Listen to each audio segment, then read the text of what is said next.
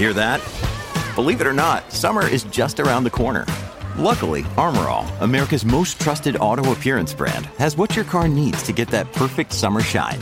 Plus, now through May 31st, we'll give you $5 for every $20 you spend on Armor All products. That means car wash pods, protectant, tire shine, you name it. Find out how to get your $5 rebate at armorall.com. Armor All, less work, more clean. Terms apply. With Lucky Land Slots, you can get lucky just about anywhere. Dearly beloved, we are gathered here today to... Has anyone seen the bride and groom? Sorry, we're here. We were getting lucky in the limo and we lost track of time. No, Lucky Land Casino, with cash prizes that add up quicker than a guest registry. In that case, I pronounce you lucky. Play for free at LuckyLandSlots.com. Daily bonuses are waiting. No purchase necessary. Void where prohibited by law. 18+. Terms and conditions apply. See website for details. Okay, round two. Name something that's not boring. A laundry? Ooh, a book club. Computer solitaire, huh? Ah, sorry, we were looking for Chumba Casino. That's right, ChumbaCasino.com has over 100 casino-style games. Join today and play for free for your chance to redeem some serious prizes. ChumbaCasino.com. No purchase necessary. Void where prohibited by law. 18+. Terms and conditions apply. See website for details. Thank you for listening to the Late Breaking F1 podcast. Make sure to look out for new episodes every Thursday and Grand Prix Sundays. Hello and a very warm welcome. This is the Late Breaking Formula One podcast, reviewing the Russian Grand Prix, a Grand Prix in which Mercedes managed to maintain their 100% record at the circuit. Sam, you're joining me today. I'm Ben Hocking. What did you think of the race?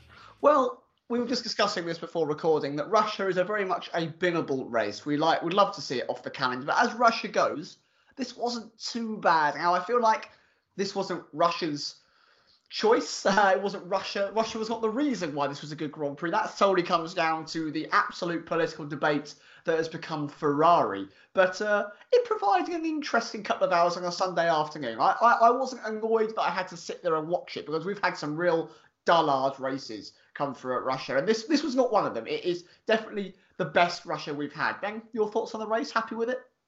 Yeah, I think for Russia's standards, it was a good race. For any other race's standards, perhaps not so much. But yeah, we've come to expect it from the Grand Prix. And looking at a Mercedes 1-2, if it was a Mercedes 1-2 earlier on in the year, we might have been seeing it as a bit more of a boring spectacle. But there was at least, it was more unexpected than any other Mercedes 1-2 we've had this year. So there was that.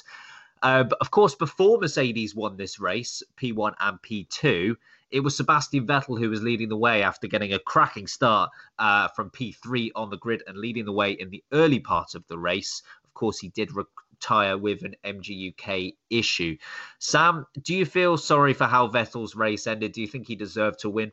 I think any driver that retires with a straight engine issue, reliability issue that is entirely not their own fault, you have to feel a bit sorry for. I mean, it's not their fault. They're drivers. They want to push that car and they want to win the race. Sebastian Vettel found his form again in Singapore, and my God, did he look quick in Russia. Charles Leclerc, the golden boy of Ferrari, was being obliterated lap after lap after lap by Sebastian Vettel, his the master of Ferrari, should we say, the teacher to his Padawan.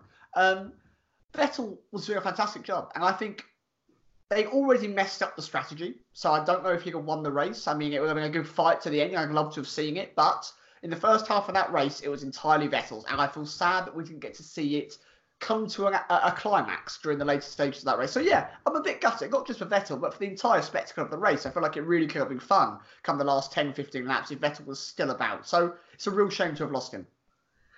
Yeah, and I think actually, even though he won in Singapore and of course didn't get the opportunity to fight for the win here in Russia, I think his race pace in the early part of this Grand Prix was actually better than any point in Singapore. He was looking really quick, and like you say, he was leaving Leclerc for dead. Leclerc was a good few seconds behind, and of course you can argue dirty air within sort of 1 second or so, but there was no point where Leclerc had DRS. Of course, he was pretty much consistently in the DRS of Bottas late in the race, so there's no reason why that he should have been able to do the same thing with Vettel early on in the race. I think Vettel had a really good performance here, and the last couple of races have been a big confidence booster for him. I have to say, I feel sorry for him to a degree, but DNFs are a part of Formula One. There's nothing that can be done about that. And I don't think his reaction to retiring was all that mature.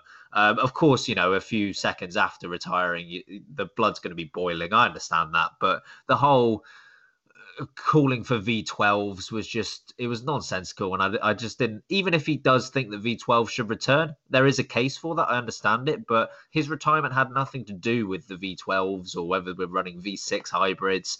This is his first retirement for a mechanical issue since Japan 2017. In nearly 2 years. Oh, yeah, for the mechanical issue. Sorry, I thought you were saying sorry.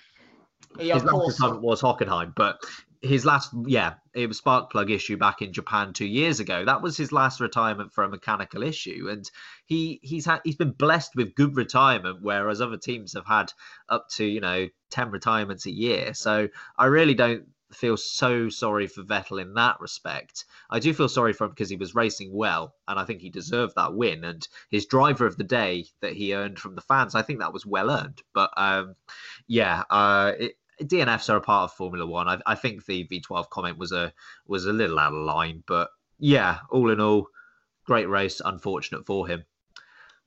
Speaking more on the strategy, of course, Leclerc and Vettel, that was the big makeup of the first half of the race as to where they would work themselves out.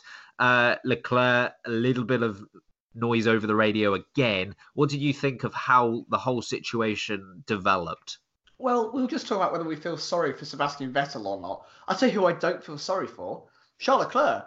He got beaten fair and square down to turn 2, which actually is turn 1. Turn 1 is just a little bit of a weird curve. They also had this odd strategy that Leclerc would try and give Vettel the toe so they'll be able to jump the Mercedes. In theory, works brilliantly. Vettel's start was so impressively good off the line. He was going to have Leclerc regardless of whether that the slipstream was given to him or not. So he moaned and he moaned and he moaned throughout the race. Let's swap. I respect you guys, but let's swap. And he was nowhere to be seen. And Vettel makes that fair point of going, he needs to be closer if we're going to swap. Otherwise, we fall into the hands of the Mercedes. He's got to get closer. If he's in DRS, I'll let him swap. Fair play. I would have done anything different myself. I think Vettel makes the right call there. It comes to the pit stops. And once again, Ferrari feel the need to play the hand of God, bringing Leclerc much earlier than Sebastian Vettel. And of course, we see Vettel come out behind Charles Leclerc.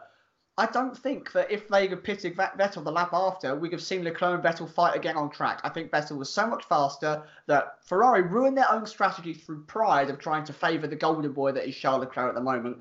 And we praised them for their strategy last race. We absolutely praised them for it. In the preview, we said that Ferrari were doing so much better in terms of strategy calls, and Mercedes and Red Bull were slightly fluffing it. Ferrari threw it out the window today. They could have had a 1-2 had Vettel's engine carried on to the end. They ruined it for themselves. It was a poor call for them. Yes, it gave Leclerc the place back, but at what cost? It just was a silly call. They're once again trying to think about pleasing a driver and not about the team's drive. And that's what matters. It's the team. And now Mercedes will probably close out the championship a lot sooner than they probably could have done. I think Ferrari hurt themselves hours before the race even started. The pre-race agreement that they had, I just don't understand it. So clearly they've had this discussion where they are in a 1-3 position and they want to make that a 1-2. Understandable. They need to try and work out a way to get Vettel past Hamilton and to fill out the top 2 positions. So they thought, okay, well, slipstream is fairly powerful going down into turn 2. So if Vettel can tuck in behind Leclerc, that gives them a great opportunity to then be 1-2. And Leclerc has agreed to that, and that is exactly what happened. My question is this. If Leclerc says no to that strategy, what happens? Because that slipstream is happening regardless of whether Leclerc wants it to happen or not. It's not like he is making a decision to keep Vettel behind him. P3 follows P1 through the first corner. There's nothing you can do about that. So Leclerc has agreed saying, yeah, sure, that strategy sounds fine as long as Vettel gives the place back. Doesn't really matter if you say that or not. He's gonna have a great chance of getting past because of that slipstream, whether you like it or not. There doesn't need to be a pre-race agreement for that. That's one of the benefits of starting P3. One of the benefits of starting P1 is that you've got a clear track ahead of you. And if you can get out ahead of everyone else, you've got a clear track to work with. One of the advantages of starting P3 is that you get the slipstream. There are benefits and drawbacks to each and every position on the circuit, on the grid. There should be no need for any pre-race agreement for that. Leclerc could not have said no to that strategy because it was happening regardless. And then the only reason that they would have to switch the two after that is if Vettel can't extend the gap over Leclerc, and Leclerc is therefore at risk against Hamilton, which was not the case. Vettel was 3 and nearly 4 seconds ahead of Leclerc for most of the end of that first stint, and Hamilton was another few seconds back again. There was no risk of anything happening in that respect. If the situation was different, then yes, I would say absolutely switch them over if it's safe to do so. But there was no risk at all involved, and I don't think Leclerc was overly bad on the team radio at all. I think he at least had the right to question a few things, but he did make a poor start. He made a poor start. Vettel made a good start, got in the slipstream. Probably would have happened even without slipstream. And Vettel deserved to keep the lead. I really think that there should have been nothing doing. No, I completely agree. I think that Leclerc, yes, you're right, has the right to question it, but he's out of line to almost sit there and go, Vettel, can you just really slow down? Please just wait up for me. I think if they get swapped over, I reckon within a couple of laps, Vettel would have been right on the back of Leclerc again. Vettel had such immense pace over Leclerc this race. He had an incredible start. Leclerc messed up the start. It was a bad start. He didn't get off the line well in comparison to the two cars behind him. And, okay, if he kept to the right, not the left, then he may have been able to keep the position. But then Lewis Hamilton would have had the slipstream regardless. Plan or not, like you said, Ben, someone's getting your slipstream. That's what happens when you're in P1, especially in Russia. And someone will have a pop at you going into P2. That's why some people have said that the pole position of Russia is P3, not P1, because you get the best run down into turn 2. As was displayed by the cars further behind, the likes of Carlos Sainz having an absolute dreamboat of a start, and he ran a fantastic race, which we'll get onto later. But that just shows you how powerful it can be down there. Leclerc needs to be faster throughout the race and not moan about it going forward. He needs to assert his dominance and show that even when Vettel is on top form, Leclerc is equal to him, if not better. Yeah, and then switching the emphasis over, because for a lot of this race, it did not seem as if Mercedes were going to retain their 100% record at the circuit. But of course, they did end up with a 1-2, pitting both cars under the virtual safety car. Leclerc pitting slightly later under the full course safety car. But at that point, of course, Bottas could keep him behind to secure P2 ahead of Leclerc. Sam, do you think Mercedes were at all lucky to walk away with a 1-2 in this race? Of course you're lucky. They deserve to be fighting for it, and they were fighting for it. Hamilton was doing a fantastic job on a harder compound tyre, keeping in touch with Leclerc. He was only ever a maximum of 3 seconds behind him, and they were on a faster tyre. So Hamilton definitely deserved to be in that conversation of being on the top two spots, regardless of who finished where. A VSC comes out. That happens in absolutely any race throughout the season. And that's why they started on the medium tyres. They knew that safety cars were high there. They know that VSCs are high there. And you look at statistics, you look at previous races, and you have to gauge your strategy on doing that. Ferrari are more than fast enough to qualify on the medium tyres through Q2. They could have done exactly the same thing, but they chose not to. That's poor call on Ferrari for not playing into the strategy and statistics. It's a great call from Mercedes for taking a calculated risk and using it to their advantage. You're lucky, but at the same time, they did plan for that. And that, to me, is fantastic strategic planning. So well done to Mercedes for making common sense of what's happened in the past and using it to their advantage.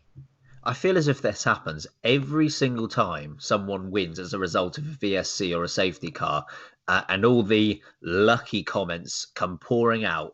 And every time we have to keep on saying, it's part and parcel of the strategy. Like, it's involved in it. If you stay out for however many laps more, you give yourself a greater chance of taking advantage of a safety car or a virtual safety car. Like, that's what happens. I don't blame Ferrari for starting on the soft tyres. They're fully inclined to do so. And there's still a greater chance of there not being a safety car than there being a safety car. But you have to understand that there is at least the chance of that happening. And Mercedes just took advantage of it. Of course, they would at that point. I think... And Ferrari were right to pit. I actually think Ferrari were right to pit under the safety car as well. Even though Leclerc did give up P2, I feel as if he might have lost out anyway with the Bottas on fresher tyres. And he had to do something. He wasn't going to win if he didn't pit. There was at least a chance that he would win if he did. So I fully understand that strategy call. But yeah, VSCs, they happen. And we're going to get on a little bit later to discuss whether pitting should be an option under the virtual safety car. But whilst it's a rule, you have to take advantage of that. And one thing that's kind of been neglected as well is that if there wasn't a virtual safety car or a safety car, there was still a chance that Mercedes might have won this race. You know, Mercedes were doing very well in terms of degradation. They were going to go onto the soft tyres at the end of the race. There is at least a chance that they would have been quick enough to at least threaten the win. I don't know, obviously. The Ferraris are very quick in a straight line, and that might have been too much for them to overcome. But there was at least the opportunity for that to happen. So Mercedes, they do this routinely. They took advantage of the circumstances around them. Yeah, well, Mercedes have almost championed this ulterior strategy. We saw it very well played out in Hungary. That was probably the biggest example, where Lewis Hamilton came back from, 18, 19, 20 seconds behind Max Verstappen, closed the gap on those tyres after running the harder compound, and passed him when Max Verstappen had nothing left to give in the last few laps of the race. It works for them. They know it works for them. There is every chance that if your tyres fall off the cliff just that little bit, and they're running that soft compound tyre at the end of the race, the last 10, 15 laps, you can make up half a second, sometimes even as much as 2 or 3 seconds, depending on the track. And they're making it work for themselves. And it happened again, even without the VSC, even without the safety car. Hamilton would come out behind Leclerc and Vettel by about 4 seconds. He's fast enough to make up that time. That final sector on the soft tyre, a compound softer than what they were going to be on, he could definitely close that gap and would have been a real threat towards that race. Whether he got both Ferraris or just one, we won't ever know. There's every chance that he gets at least one of those Ferraris and he's in the top 2 by the end of the race. So you're right, he had to come in when the safety car came out. Leclerc did the right thing by coming in and putting on a soft set of tyres. But I do think that Mercedes' strategy this weekend was just better than Ferrari's. So moving on to driver of the day and the worst driver of the day. Sam, who have you got? Let's start positive. Driver of the day. This one's quite difficult, actually, because I think for a long period of the race, it was going to be Sebastian Vettel. And the only reason I'm not going to give it to Sebastian Vettel is because I wanted to see what would happen the second half of the race. He drove a sublime race, and Sebi Vet is back on top form, and I'm so excited to see him out in Japan, where he usually goes very well. So I'm really excited to see him go there as well.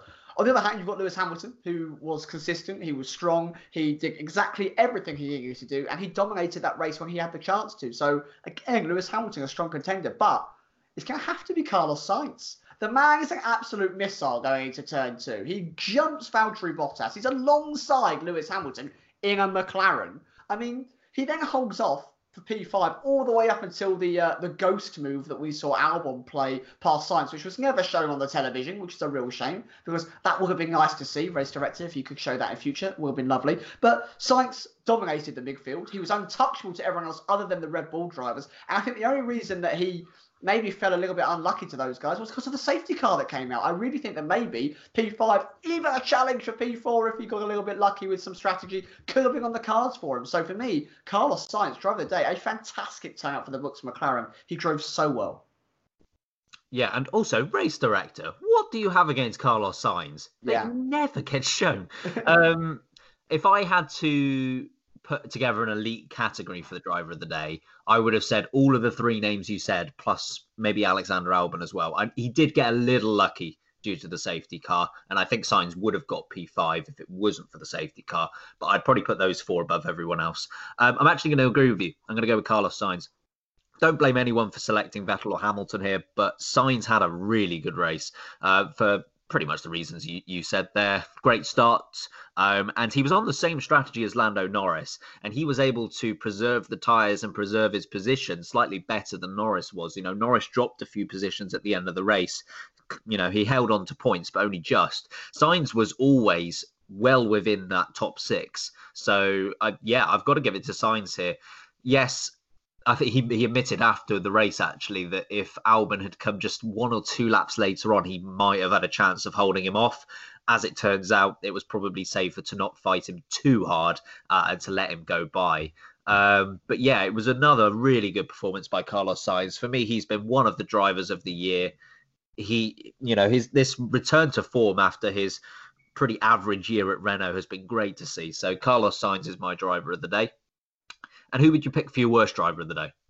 So, again, I feel like I pick this person a little too often, but it's proving why Valtteri Bottas is the wingman to Lewis Hamilton. And even though he's in second place, I feel like he is one of those people that is only there for the car. Yes, he put in a good defensive effort against Charles Leclerc on a set of tyres that were older. Charles Leclerc had older tyres. They were worn tyres. They were overheating tyres.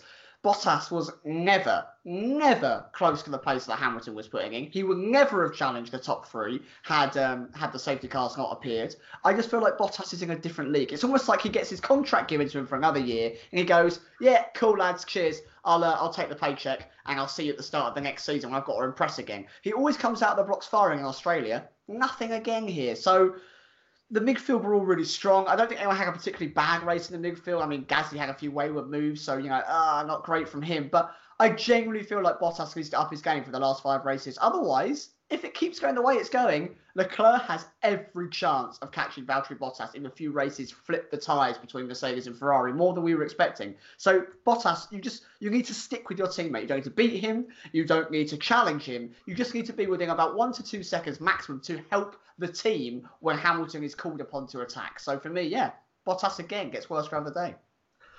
I wish I could go back and count how many times he's won that award because of you, Sam. I'm not going to go for Bottas. I'm going to go for Lance Stroll instead. The strategy, as a result of the virtual safety car, benefited Stroll rather than Perez. Perez pitted before the safety car happened. Stroll started on the medium tyres, so he was given the option, later on in the race to make that work. And who was the guy who finished ahead comfortably? Perez was well in the points. Stroll, it was just another naff race from him, really. And you really felt like Kevin Magnussen, who really he should be beating, considering the problems that the Haas car has got and considering the upgrades that Racing Point have brought recently. He should be beating him comfortably, and I think he might have beaten him because of the 5-second penalty. But yeah, Stroll had a real opportunity to make something work here with the likes of Sainz and Norris having unfortunate strategies, and Stroll was just not able to battle them. There were a few contenders in this race, but for me, Stroll, and another bad qualifying as well. He needs to really get his act together. I know his position within the team is secure, and I think that's in a way a bad thing for him because it's not pushing him on. If you have that, am I keeping my seat? Am I going to be racing for this team next year? That does at least give you something to go for it in, But yeah, I didn't rate his performance at all. Understandable. I mean, that was the other option I was going to go for. Lance Stroll, you're right, didn't capitalise on what could have been almost a gifted point situation for the Racing Point driver. And you're right, he's in daddy's play zone. He's just too comfortable. He's sat there and can do whatever he wants. He can throw his toys out the pram, or he can have a sunbathe if he wants to. He'll still have that drive in 2, 3, 4 years' time, because your dad's never going to kick you out of a team, is he? Not really, unless you do something really stupid. Lance Stroll has got the most comfortable driving Formula 1, I would say, and he's clearly making that known.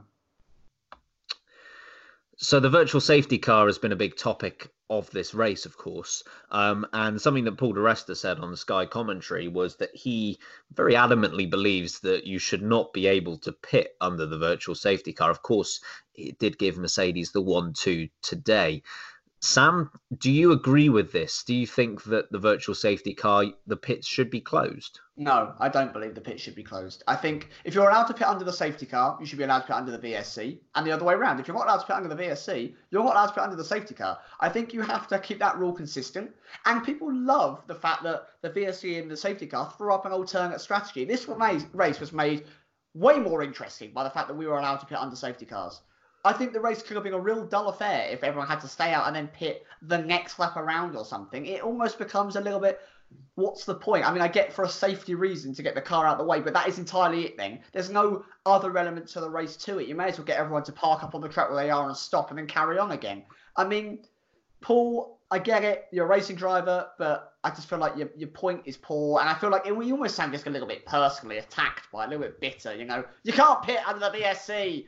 You can, and it works. It's fun. It's interesting. It provides alternate strategies. It allows backmarkers to have a go in the points. It allows people like what Stroll should have been able to do against Perez to get past him, but he didn't. It kept Magnussen in the points only by 1, but it kept him in there. It was exciting. It provided more excitement to a race that's usually really dull. So yes, I think you should be allowed to pit under both VSC and safety car, because if there is one, there has to be the other. I don't think you can separate them. See, I think you can, because ultimately they're not there to do the same thing.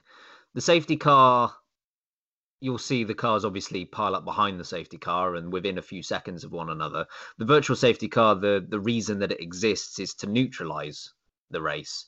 We don't see cars, line up in single file behind a safety car. We see them, the gaps are meant to be kept exactly the same, and they're running to deltas rather than running up to pile behind this safety car. So I actually don't think you should be able to pit under the virtual safety car if the point of it is to neutralize a race. Because if you are allowed to pit under a virtual safety car, that's the opposite of neutralizing a race. If they want to change the virtual safety car, the rules of it, and if they want to change the point of it existing, then fair enough. But I do understand Paul di Resta's point here. I do absolutely agree that it does throw up some interesting strategies, and it does potentially add some excitement to races that weren't there before. I think in some cases it can actually do the opposite as well. That's what happens. I actually think you should be allowed to pit under a safety car and not under a virtual safety car, because I do believe that the point and the purpose of both of them are not the same and they're not aligned. But I think this is actually one that will probably split opinion. No, well, I disagree with you. I don't think a VSC, the point of it is to neutralise a race. I think it does neutralise a race, but I don't think the point of it is to neutralise a race. The point of it is to provide safety for any incident that's happened on the track that isn't worthy of a full course safety car. Yes, the drivers have to run around to a delta, but the point isn't to keep everyone at exactly the same point. If they were bothered at keeping everyone at exactly the same point, they wouldn't have a full course safety car, because that's why everyone bunches up. It wouldn't be the point of it. The point of it is for safety, and that is entirely the point. It's for safety. It's a virtual safety car, not a virtual keep everyone 3 seconds apart car. So for me, I don't care if you get to go in the pit lane. You're taking advantage of a strategy. That's what racing is. That's what being clever is. That's what Mercedes did today, and that's why it worked. I think you're right. I think people will be split on this, and I'd love to hear what you people have to think about the VSC and Paul di Resta's comments about it. Do you think it should be around? Do you think you can pit under it and pit under the safety car, or not pit under the VSC but pit under the safety car? It'd be really interesting to hear what people in the comment zones have to think on the point. Yeah, it's a really interesting one, because if it's then not to neutralize a race and it is that's not the purpose of it, do you think that it should work that the lead car acts as a pace car? I almost feel like there should be a speed limit put in place across the track, essentially. Maybe not run to a delta, but maybe run to you can't go above 80 miles an hour. And then that way your pit lane is actually still technically slower than the maximum speed limit that everyone can go on the track. You can still take most corners on most tracks around 70 to 80 miles an hour. So the gap is brought down, but it's still safe. I just feel like they need to rebalance what happens within the safety car, but I still think you should have the option to pit. Moving on to some news that happened this weekend. A number of years after McLaren decided to go away from Mercedes power units, they've decided to return to the company. 2021 onwards, they'll be moving off of Renault. They'll be going back to Mercedes. They've done this full circle power unit thing over the last 6 or 7 years. Do you think this is a wise move, firstly from McLaren's perspective, but then also from Mercedes' perspective? This whole thing throws up a real bunch of questions that's going to happen. And I think we can either answer debate, or you guys in the comments can let us know what you think as well. Firstly, I understand why McLaren originally left Mercedes. They wanted to be the only person running a set power engine, and that was, of course, Honda. They went into it far too quickly. There was never any real development put in before they brought it onto track, and Honda there was a failure. You can't say it wasn't a failure. It was. The reliability was terrible. But then, of course, Red Bull have taken advantage of that, and they've gone, we see the improvements to the reliability, and they're making that work for them now.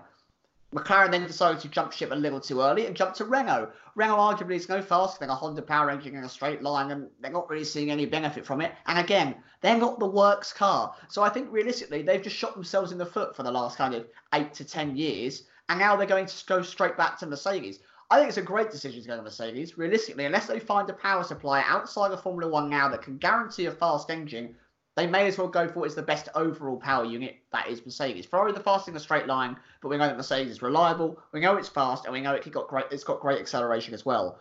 What really throws up the interesting point on this is, there are rumours that Mercedes will be leaving the sport in the next few years to focus on more reliable technology and to go maybe down the Formula E route to focus on it.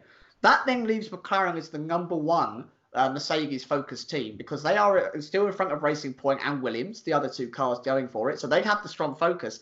And then that also questions what happens to Lewis Hamilton if he wants to stay in the sport, if Mercedes do leave before 2021-2022. There's a lot that can happen with this, and it throws open a lot of doors for the Mercedes company, not just the racing team. But overall, it's a sensible call from McLaren. I don't think realistically they should have left in the first place until they have known that Honda were good enough to compete consistently in Formula One.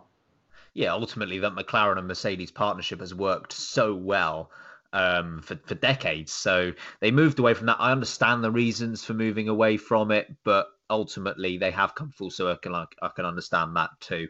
Yeah, this is a really interesting one. And I think there's a lot of different elements about this that you can discuss. From McLaren's perspective, I think it's smart because right now, whilst the power units are pretty identical, I think this is by far the closest the 4 power units have been. There's not really a lot of difference between them because whilst you can say, okay, Renault and Honda are behind Mercedes and Ferrari, look at Monza. That was Renault's best performance of the season. I don't really realistically think maybe Ferrari have a slight advantage at this point in time. I don't think there's much between the 4 at all. But, of course, what did we see in 2014 when the regulations changed? It was Mercedes a long way clear of everyone else. I think they are perhaps hoping that when the regulations change again in 2021, that Mercedes will reassume that advantage and they will be in a beneficial position, similar to what Williams was back in 2014 and 15, when they didn't necessarily have a chassis that was up there with Mercedes, but the power unit managed to get them up into the podium positions more often than not. So, yeah, I think it's a wise move from their perspective. Well, yeah. So I was just going to say the chassis is another key point because McLaren have usually been pretty strong in terms of chassis as well. So maybe they're not just relying on Mercedes for their engine perks, but maybe they're going to learn a little bit in terms of car build as well. Yeah, and I think McLaren are a team on the up. If I had any advice, I would say do not engage in any Alonso rumours or potential of getting him back in the car. I'd just leave it alone. Go ahead with Sainz and Norris. You've got a great team there. Work around them. But yeah, I think there's potential for this to work in 2021. And a lot of it does depend on what those regulations are. Is there going to be a hard cost cap? Because if there is, then that just throws everything out into the open. But yeah, smart move. From Mercedes' perspective, as I understand it, they had the potential to give Red Bull engines a few years ago. They rejected that. They then had the opportunity to give McLaren engines and then rejected that too on the basis that they were going to be fair to everyone. And now that I think Niki Lauda had some sort of didn't want to give McLaren the engine. So now that it's come about again that they have actually done it and Toto believes that it's the right move.